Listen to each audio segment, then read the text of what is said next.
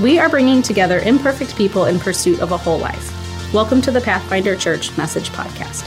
This week, Pastor Dion shares his message from our series, Past Forward, The Heir's Obligation. I have fallen victim to the latest trendy thing sweeping across the world. I play Wordle. Anybody else?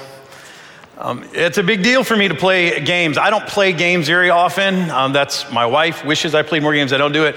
But when I play games, they're games like Wordle. I like games kind of like these things. Take a look at this. Anyone know what number comes next? Shout it out if you do. Yeah, 40. Yeah, that's what I got too. Or how about this one? This is kind of more of a visual thing. So which of these, A, B, or C, fits in that second box in this sequence? Any guesses? This one's tricky, isn't it? I should say, I don't actually have the right answers for these. I just looked at them. There's no answer key. This is just what I think. Anyone? B, yeah, it's, like if you kind of turn this 180 degrees, you get that. So if you turn that back, you get that. I think that's right. Or how about this one? Which one of these is not like the others?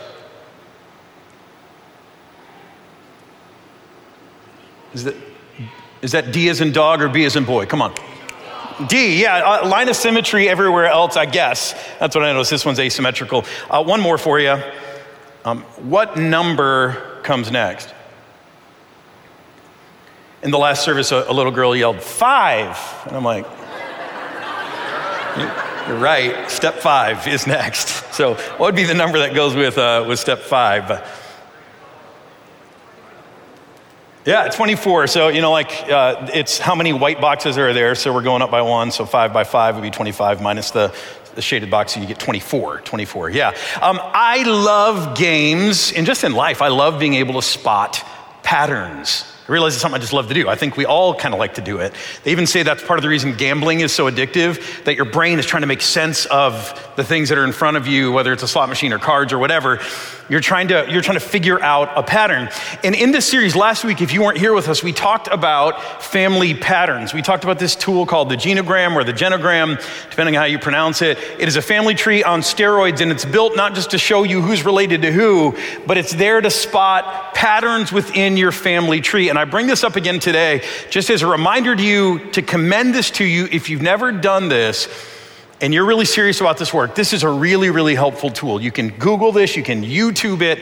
You will find all kinds of free resources that will help you. You'll spot patterns in your family that are good patterns, things that you're like, I'm so grateful that's in our family. And there are things that you can then be intentional about passing on and preserving. You will spot other patterns in your family where you go, uh-oh, that's not so good. And the question we're going to wrestle with today is, when you spot a pattern in your family that's not so good, when you spot a dysfunctional pattern, what do you do then? How are you supposed to handle it? And to do this today, we're going to look at a real life family. We're going to look at the story of a man named Josiah. Josiah is not just a man in the Bible, but he was also a king. And when you're a king, you kind of get a double whammy of this stuff. You got the family patterns that all the rest of us have, but then there are also patterns of leadership that are passed down. There's a culture of leadership that's passed down. And when you're a king, often those things are kind of enmeshed together because your dad is usually the former leader, and that's how it works. So we're going to look at Josiah, at his family patterns. But before we look at Josiah, I want to show you this, and it's here too. This is kind of the genealogy or the tree of kings in Israel and Judah. If you don't know this, Israel's a united kingdom, God's people, for a very short period of time. There's a civil war. They divide between north and south. The north retains the name Israel. The south takes on the name Judah, which was kind of the predominant tribe. And so here you can see it splits. We kind of have these different lines of kings from Israel. We're going to look here at the line of Judah. A whole bunch of kings. Way down here is Josiah. We're going to talk about him. But I want to start a couple of rungs up on the family tree, up the ladder, with this king named Manasseh, his grandpa. Take a look at this. It says, Manasseh was 12 years old when he became king, and he reigned in Jerusalem 55 years, very long time. His mother's name was Hephzibah. His dad was Hezekiah. He did evil in the eyes of the Lord, following the detestable practices of the nations the Lord had driven out before the Israelites. So he kind of reverts back to these other worship practices. He rebuilt the high places, literally like worship spaces up in the mountains that worshiped false gods, the very ones that his father Hezekiah had torn down and destroyed, because Hezekiah was a good king. He also erected altars to Baal and Asherah, made an Asherah pole. These were kind of two of the big god and goddess of the region at the time, just like Ahab, the king in the north, had done. He bowed down to all the starry hosts. He worshiped the stars, the constellations. He worshiped them. He built altars in the temple of the Lord, in the temple of Yahweh. We talked about this last week. When you see Lord in all caps, it's really a stand-in. It's a sign that what's being used in Hebrew is God's proper name. God reveals himself by a name. The name is Yahweh. And then the Hebrew people got kind of nervous about misusing the name of the Lord. They got superstitious about it. So whenever they would see the word Yahweh, they would say Adonai, which means Lord, and we preserve that that tradition there in our translation. So get this, he built altars in the temple of Yahweh to these other gods, the very place which Yahweh had said, this is where I'm going to put my name. In other words, he took Yahweh's temple and put other altars to other gods there, which is a big no-no. In the two courts of the temple of Yahweh, he built altars to all the starry hosts. He sacrificed his own son in the fire. Now, this was a huge part of false worship, of idol worship back in these days. The gods of Molech, Chemosh, those were their names. They demanded child sacrifice, and Manasseh sacrificed one of his own sons to those gods. He practiced divination, sought omens, consulted mediums and spiritists. He did much evil, I'll say. There's an understatement in the Bible. Here is one. Much evil in the eyes of the Lord, arousing his anger. Now, just a brief note about this. I think sometimes when we see God getting angry at people worshiping other gods, we sort of assume that God is a prima donna. Like he wants all the glory for himself. Can't share any of the spotlight with anybody. And that's why he gets mad. That is not the case. The reason God gets angry about this stuff is because he created us to be in a relationship with him. And here's why that's important. Because when you worship God, you don't deprive yourself of anything. When you worship God, when you offer things to God, what happens is you end up more full, you end up more whole. And when you worship anything other than the true God, you are depriving yourself. Those gods are taking your resources. They're taking your energy. They're taking your children away. They're causing, in the way these other people worship, there's exploitation, there's temple prostitution, like there's child sacrifice. God sees those things, those forms of false worship, as a way that his people end up being exploited and emptied and betrayed and deprived, not filled up. And that's not what he wants for us. See, it's not about God being a prima donna, not being willing to share. It's not what it means that he's jealous or that he's aroused to anger. He can't stand seeing his people be abused, which is what all of these idolatrous ways of worshiping actually do. So that's Manasseh. Bad. Never a king in Judah worse than Manasseh. Reigned 55 years. Well, Manasseh has a son, Ammon. Ammon was 22. I know some of you right now are singing in your head, right? I don't know about you. Right? No one? I'm not the only one who likes Taylor. Come on. Ammon was 22 years old when he became king, and he reigned in Jerusalem 2 years, very short reign. His mother's name was Meshullemeth, daughter of Haruz. She was from Jotbah. He did evil in the eyes of the Lord as his father Manasseh had done. He followed completely the ways of his father, like son, worshiping the idols his father had worshiped and bowing down to them. And here's what happens to him. He forsook the Lord, the God of his ancestors, did not walk in obedience to him. So Ammon's officials conspired against him, and they assassinated the king right in his palace. Well, that didn't go over well with the people. Then the people of the land killed all of the assassins, and they made Josiah, his son, king in his place. So we're going to talk about Josiah, but notice the family pattern here. You got Manasseh, wicked king. Ammon's just like him, dies tragically, all of this family distress and trauma. Then we come to Josiah, the guy that we're going to study today. 2 Kings 22 is his story. Josiah was 8 years old when he became king. Anyone feeling like an underachiever at that line? Like, wow. And he reigned in Jerusalem 31 years. His mother's name was Jedidah, daughter of Adaiah. She was from Bozkath.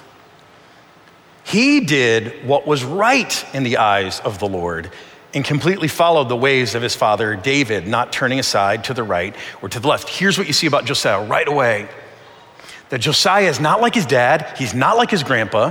You go all the way up the family tree, the line of kings, all the way to the very top to King David, the king who was known as a king after God's own heart, who wasn't perfect, but he had a heart to be faithful to God. He loved God and worshiped him only. What we'll see in Josiah is that Josiah was a pattern breaker. He was a guy who did not continue the destructive patterns in his family tree. He was markedly different. Now, I don't know about you, but I want to be a pattern breaker. Anyone else? Well, for the rest of you, I'm sorry for your kids and grandkids. I want to be a pattern breaker. I want to do better. I want to pass on something better to those who come after me. And for those of you who don't have kids, like, don't you want to leave something better for the people who are around you, nieces, nephews, just people that you mentor? I hope you do. And today through Josiah, we're going to learn how. I'm going to run through his story here, and you can take this all in. So this all begins, his pattern breaking, when he's about 26.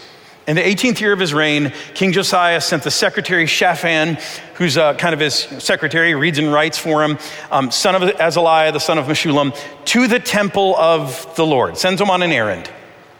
And he said, go up to Hilkiah, the high priest. You're going to see those guys, Shaphan, Hilkiah, high priest, secretary, Josiah's the king.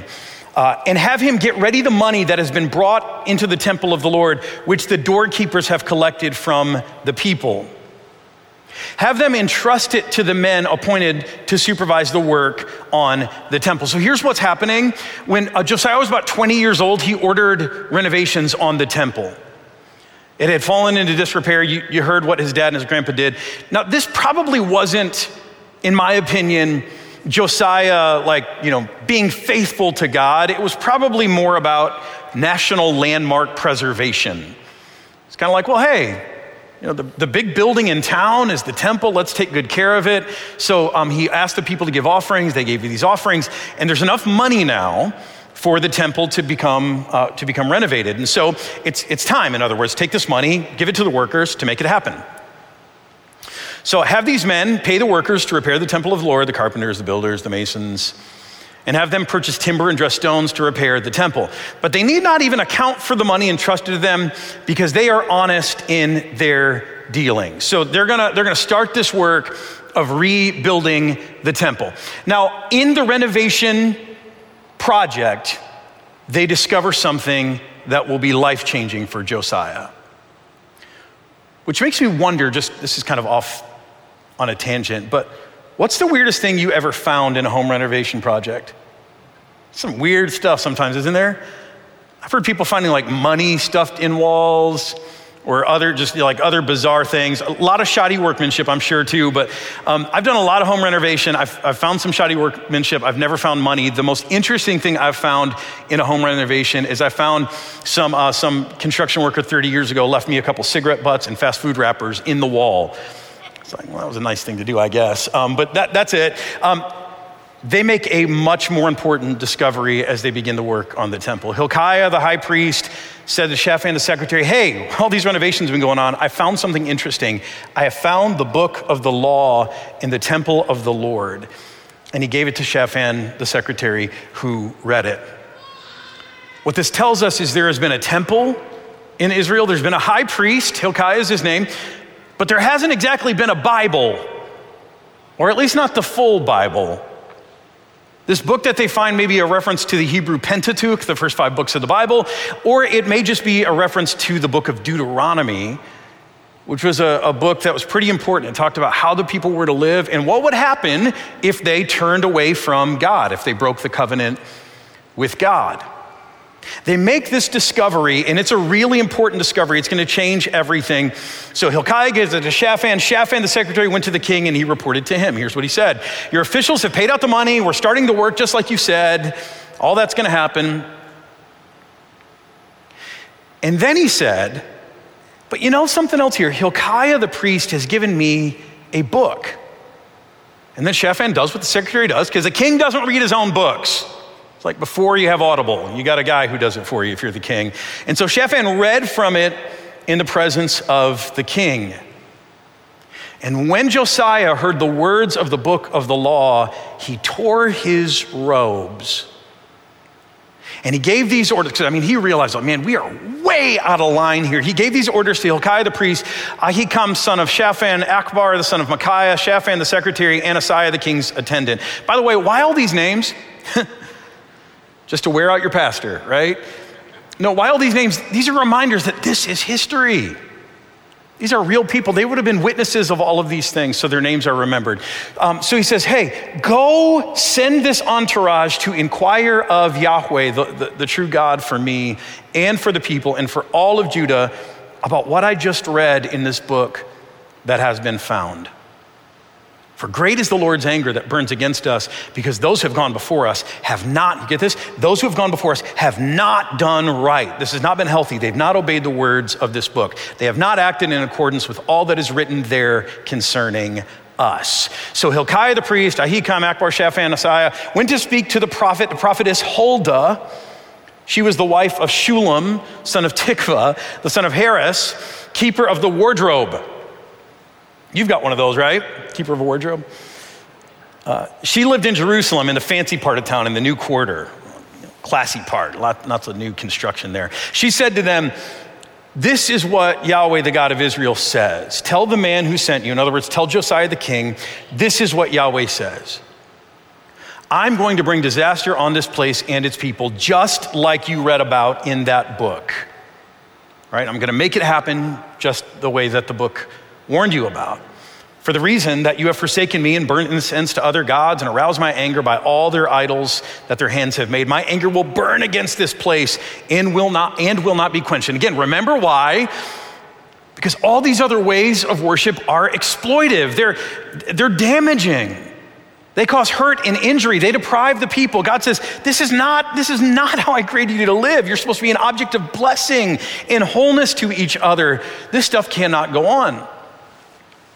But tell the king of Judah, tell Josiah, who sent you to inquire of me, this is what I, the God of Israel, says, considering the words you've heard. Because your heart was responsive and you humbled yourself before Yahweh when you heard what I have spoken against this place and its people, that they would become a curse and laid waste. And because you tore your robes and you wept in my presence, I also have heard you, declares Yahweh, declares the Lord. Therefore, I will gather you to your ancestors and you will be buried in peace. Your eyes will not see all the disaster I'm going to bring on this place. And then the entourage takes that message from the prophetess and they go back and they share the answer with the king. Today, we're gonna break this down and we're gonna look at a process that any of us who want to be pattern breakers in our families, a process that we can implement in our own lives. And I just want to tell you that although this is kind of step-by-step, and I think you can take it step-by-step, there's some order to it, this doesn't always work in a linear way. So maybe these are more aspects or components of what it looks like to be a pattern breaker from Josiah's story. The first one that we're going to look at is acknowledging. If you want to be a pattern breaker, you've got to not just spot a destructive pattern, do the genogram, read the book, say, oh, look at this thing. The first step is to take it deeper. It's not just spotting or recognizing a pattern, it is acknowledging it. It's really letting it sink in. It's feeling the weight. It's doing what Josiah did, who once he realized what his father and his grandfather had been doing and the kings that came before, he didn't just go, oh. Remember what he did? He tore his robes and he wept. He grieved. Now, I think too often in our families, we spot these dysfunctional patterns. We see them in our families. We know they exist, but we don't often take the time to really acknowledge them. Maybe you've heard, if you're doing some work, generational healing work, this could be a helpful thing for you depending on your circumstances. It's a free test. It's called the ACEs quiz. This is Adverse Childhood Experiences. It looks at 10 different things that can happen to kids before they're 18 that bring an undue amount of trauma. It's a way to look at family patterns, different forms of abuse that you might have encountered, or different forms of abuse that you might have witnessed, or drug use, or incarceration, things like that.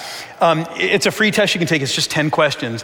And I took this quiz a few years ago, and I got my response, and it was about actually what I expected. I know there's some dysfunction working in my family. I've recognized the patterns. But then at the bottom of the test, after my score, there was this statement that said this: scoring a 4 or higher on this 10-point quiz means things start getting serious. So 4 or more of these things are kind of a part of your family pattern. That means things are serious for you. The likelihood of chronic pulmonary lung disease increases 390%.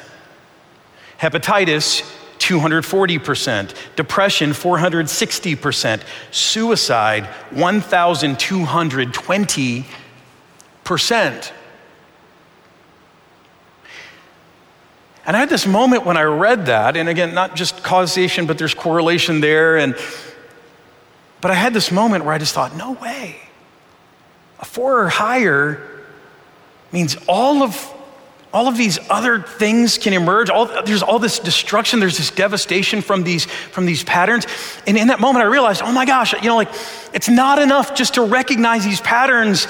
You must acknowledge them. You must grieve them. These things are destructive. They're serious. They have life-altering effects. But the problem is that so many of us, we don't want to go there. We don't want to feel. We don't want to acknowledge. We don't want to grieve. Because who has time to feel sad?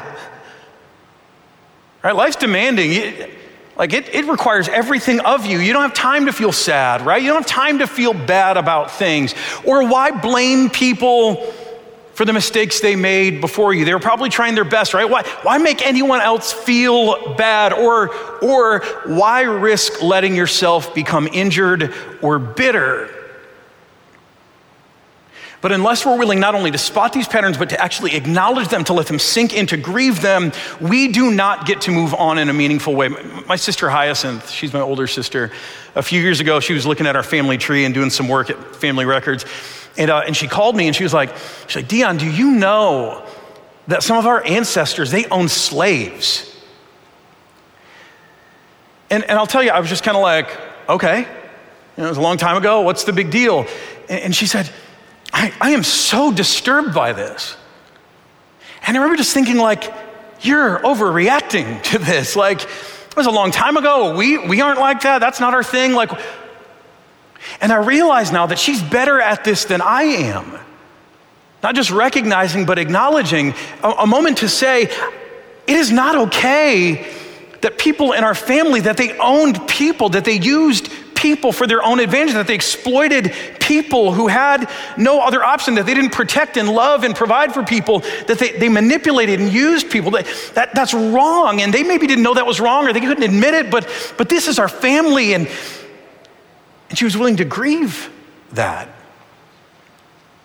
See, some of you right now think that's an overreaction, but I'm telling you, Josiah looked at what his dad had done, his grandpa had done, what people had done before him, and he tore his robes. He didn't just see that there was something wrong, he fully acknowledged it, he grieved it. That's the first component. The second component is confronting. Once you see it, once you let it soak in, sink in, then you confront it. This is the moment in Josiah's story where he realizes their way out of compliance, he tears his robes, and then he gathers this entourage to go and consult of the Lord through the prophetess Huldah. In other words, Josiah says, this isn't good. So let's go and have a conversation. Let's go deal with God head on. If he's upset with us, let's go and deal with this issue. Let's confront this pattern. For you, once you've spotted and then acknowledged those patterns that are destructive in your family, it's important that you find a way to confront those things. Now, confrontation for you may mean doing just like Josiah, going and having a hard conversation. It may mean having an intervention. It may mean going to a therapist who can help you confront some patterns maybe within yourself or within your family system. It may mean going to a support group where other people can gather around you to confront a pattern. It may mean setting boundaries. Now, I'll tell you, for years, I've never really liked talk about boundaries. And here's the giveaway. It's because I'm not good at them. So I've never liked them. But I've often seen people weaponize boundaries. And I don't think that's what boundaries are for. If you want to be set straight on boundaries, there's a 20-year-old resource. It's still just one of the best resources out there on boundaries. It's called Boundaries by Henry Cloud, John Townsend. I would recommend it to you if you're someone who thinks you might need help with boundaries, and chances are you probably do, because either like me, you're not good at them, you don't set them at all, or you're too forward with them, you weaponize them. Boundaries are simply this. They're healthy ways to confront destructive patterns. Now, the issue with confronting is I know there are too many of us who love confrontation. We're too confrontational. There are some of us who, every time someone does something wrong, we want to have a confrontation.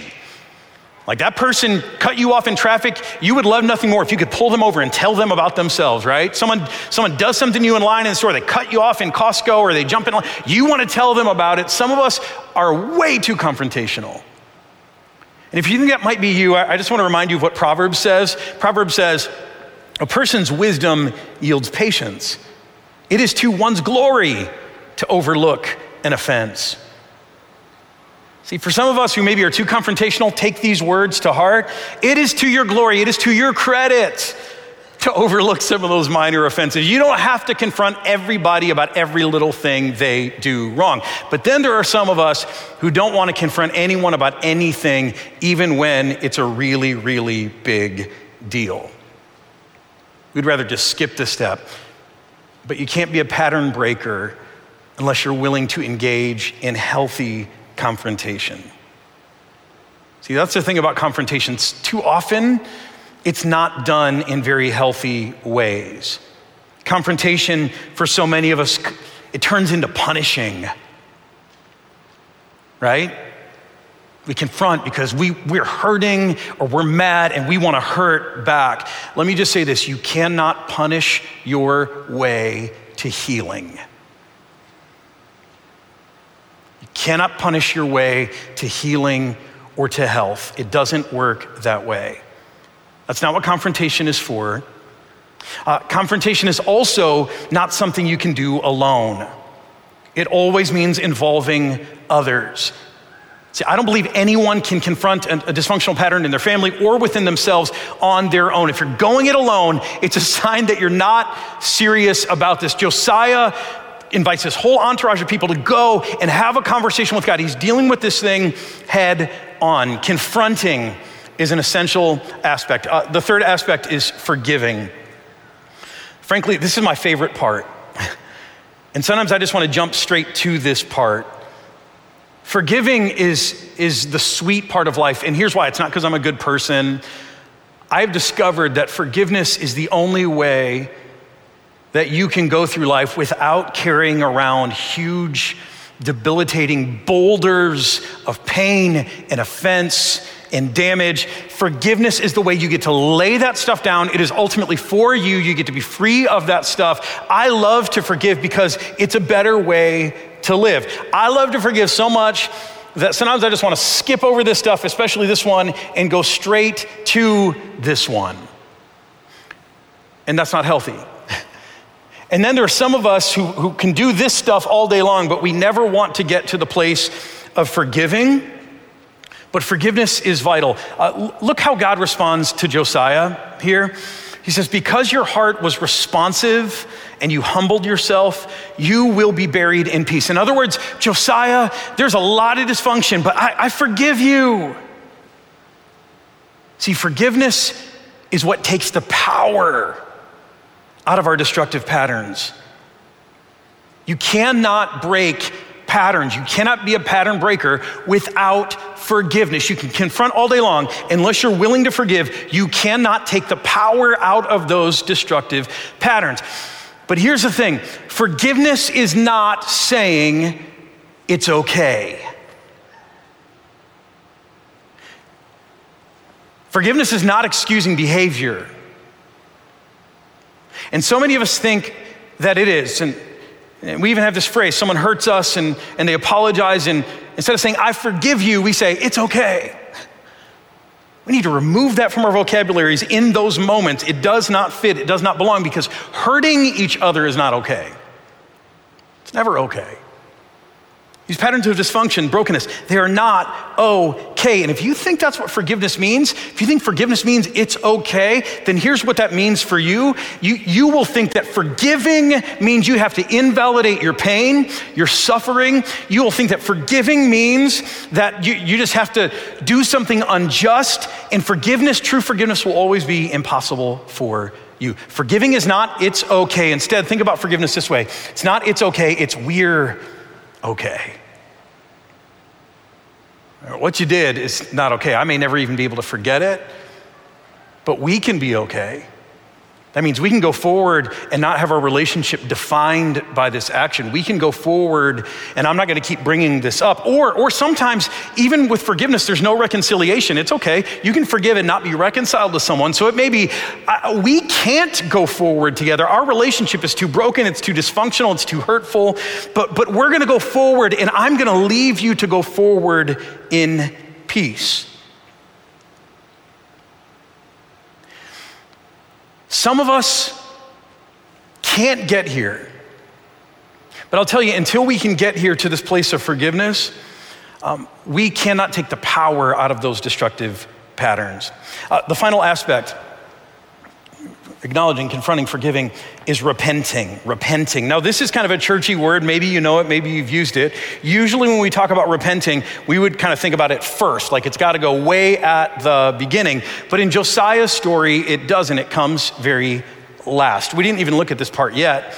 After Josiah does all this other stuff and God forgives him, he takes another step. 2 Kings 23.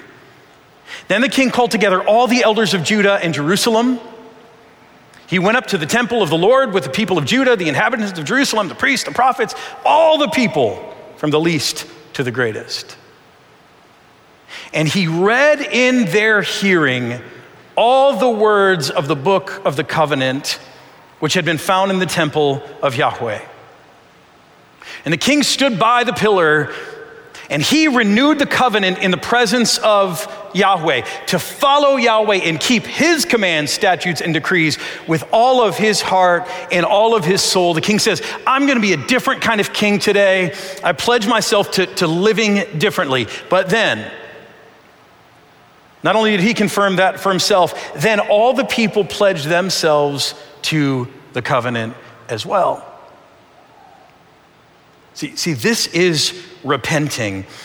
Repentance isn't the dramatic stuff. It's not the tearing of the clothes and the weeping and all of that big feeling stuff.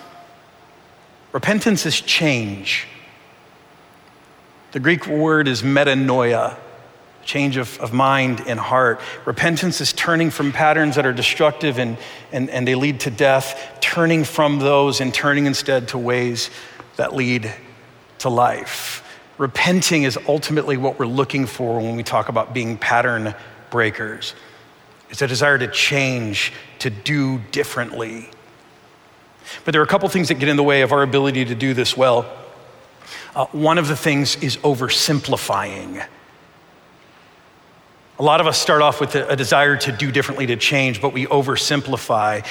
We oversimplify so many times in our families how destructive patterns came to be in the first place. And then as a result, because we oversimplified how they came to be in the first place, then we imagine that they're going to be easy to fix. But the truth is that every pattern, every dysfunctional pattern in your family exists for a reason. It serves a purpose. And those purposes are being served by the pattern with a lot of collateral damage, but they serve a purpose. Idol worship for Israel wasn't just an accident. It wasn't just like, oh, these kings are so dumb. Didn't they know? They're just, no. If you're the king and you allow people to worship whatever God they want, If you allow them to do that, it's probably going to be better for your rule. They're going to like you better. It's going to smooth relations with outside nations who worship other gods. You have more in common with them. It's going to be a way to help the people calm their anxiety. When there's drought and people are starving, you can go just sacrifice to these rain gods, and it's going to help the people feel like they have some agency in their life. In some ways, idol worship is good leadership. At least it seems like it is. You're doing a lot of good. Now there's these destructive fallout, ancillary things to that. But until you recognize that these aren't simple. All these patterns, they were there for a reason. The same is true in your family. Every addiction, every pattern of violence, every pattern of abuse, every pattern of infidelity, whatever it is, they are there because they serve some purpose. And there's a lot of fallout, but they serve some purpose. And if you don't take seriously that, if you oversimplify it, then here's what's going to happen. You're going to keep repeating those patterns. You're going to set out to fix them. You're not going to be able to, or you will replace those patterns with other patterns that are equally destructive. What gets in the way of meaningful change is that we oversimplify. Here's the second thing: we overcorrect. This is the story of every generation. One generation works too much. We're going to be the generation who, I don't live to work. I work to live. Or this generation was the latchkey generation. Therefore, we're going to be the helicopter generation. We're never going to let our kids out of our sights. Right? Overreaction. That's what we do. Yet we know overreaction, that doesn't work. You can look at all the lives that have been wrecked by overindulgence, but just as many lives have been wrecked by strict denial. If you've been neglected as a child, the answer isn't to smother your kids. See, oversimplifying and overcorrecting. Here's the reality. Being a pattern breaker, it may mean, and it will mean, that there is still brokenness and dysfunction present. Being a pattern breaker doesn't mean you get rid of all of that stuff. You know why? Because we're all broken and sinful and dysfunctional people. But to be a pattern breaker is simply this: it's recognizing that you need to take a step toward change, repentance. And that's what we'll learn from Josiah's life. He steps in and he's not like his dad, and he's not like his grandpa, and he's gonna do different. And he has this great moment where he does do differently. And Josiah is a good king, but he's not a perfect king. If you study the rest of his life, here's what you'll discover: that Josiah dies kind of young. He dies at 39. And that's because he gets a little big for his britches. He gets arrogant. He assumes that he's God's man. And he tries to go to battle against the Pharaoh of Egypt. Not smart. And he ends up dying in battle. Then Josiah has a son, Jehoahaz, who takes over for him. And Jehoahaz is a nightmare. He goes back to the ways of his grandfather and his great-grandfather, Ammon and Manasseh. There are some parenting gaps there. It's a reminder to us that even when we look at the great kings, King David, Josiah, even the people who did right, none of them are perfect. They did better, but none of them did perfectly. It's a reminder that although they're good kings, none of them are Jesus. And I just want to remind you of that today, that you are not Jesus either. If you're like me and you want to set out and be a pattern breaker, please be a pattern breaker. Do better. But even as you do better, you will not be able to do perfectly because you are not Jesus.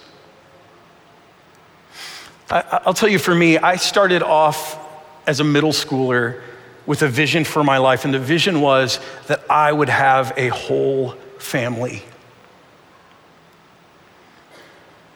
Just part of my healing or something, just to be like, I want a family that's different than the family life that I experienced. And so with Jocelyn's help, and she's been bigger in this than me, she's taught me so much, I've set out on a journey to have a whole family. And some of that desire was good. Some of that was an overreaction. Some of that was an oversimplification of human sin and brokenness. And some of that was an overcorrection. But here's what I can say, that this has been my life's work. And there are a lot of days where I have moments in my family where I look at my family and I'm so grateful that I've been able to stand and break some patterns. And I look at my kids' lives and they have a very different life than what I had. And I'm so grateful to pass on something healthier to my kids. But I'll tell you, as many moments as there are when I see that and I'm grateful, there are moments of deep grief and disappointment, especially as my kids move into adulthood, where I see things in them and I see things and I go, oh no, that's not good.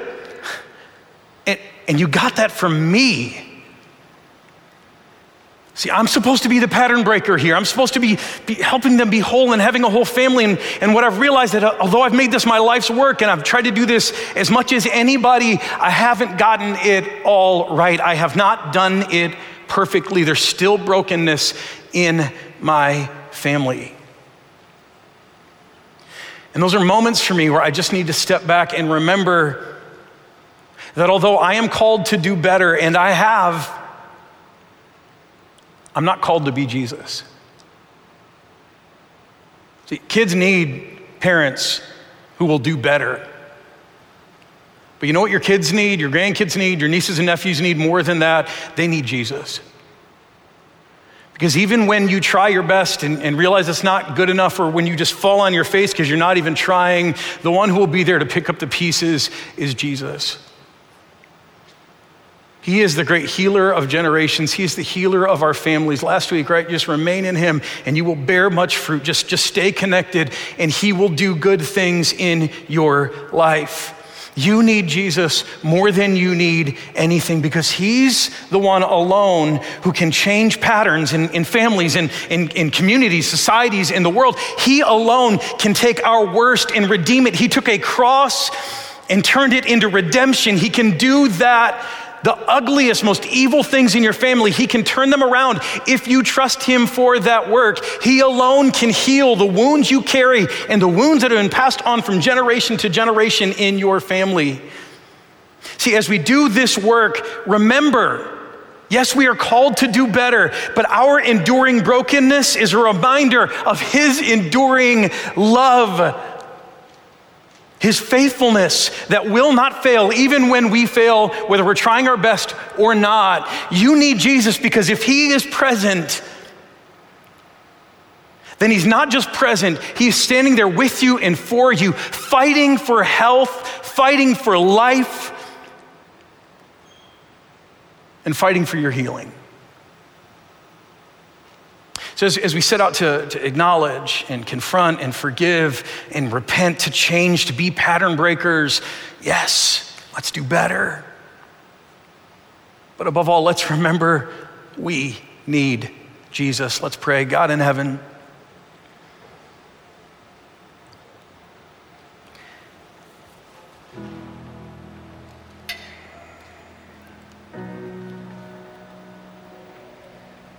thank you for not abandoning us.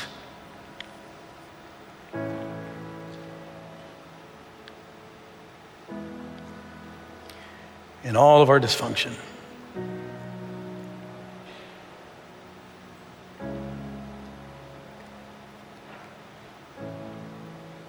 In all of our brokenness and our pain.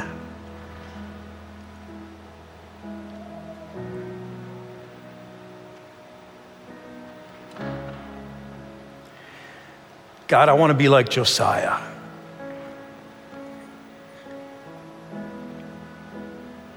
My heart's desire is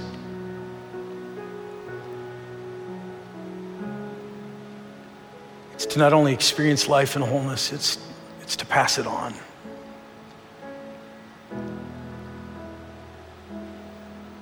Lord, I want to do better. And I want us as a church to do better. I want us as people to do better. I want us to be like Josiah, God. But I recognize we will not be free from our brokenness in this life. The dysfunction and sin, it follows us in every generation. So God, I thank you for not abandoning us. And not only have you not abandoned us, but you have pressed in on us. You put on flesh. You came near us. You came to the darkest places, the places we would never expect to find you. You came into those places through Jesus, and you made a declaration to us that you're not afraid of our brokenness. You're not afraid of our dysfunction. You're not afraid of the skeletons in our closet. You will walk into all of those places and bring life and light and healing.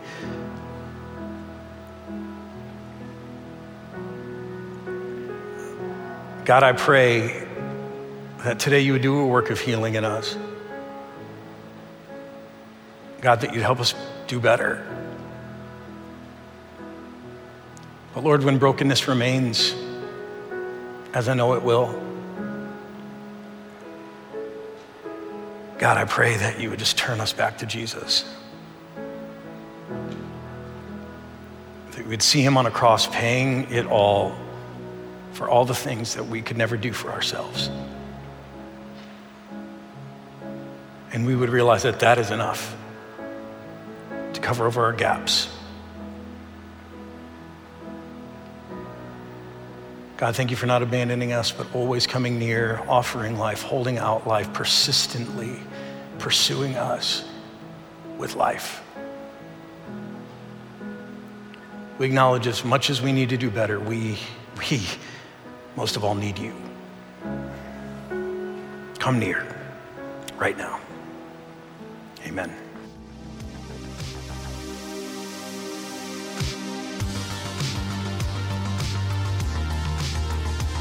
Thanks for listening to the Pathfinder Church Message Podcast. If you would like to hear more messages like this, hit the subscribe button. You can also find more resources at our website, pathfinderstl.org.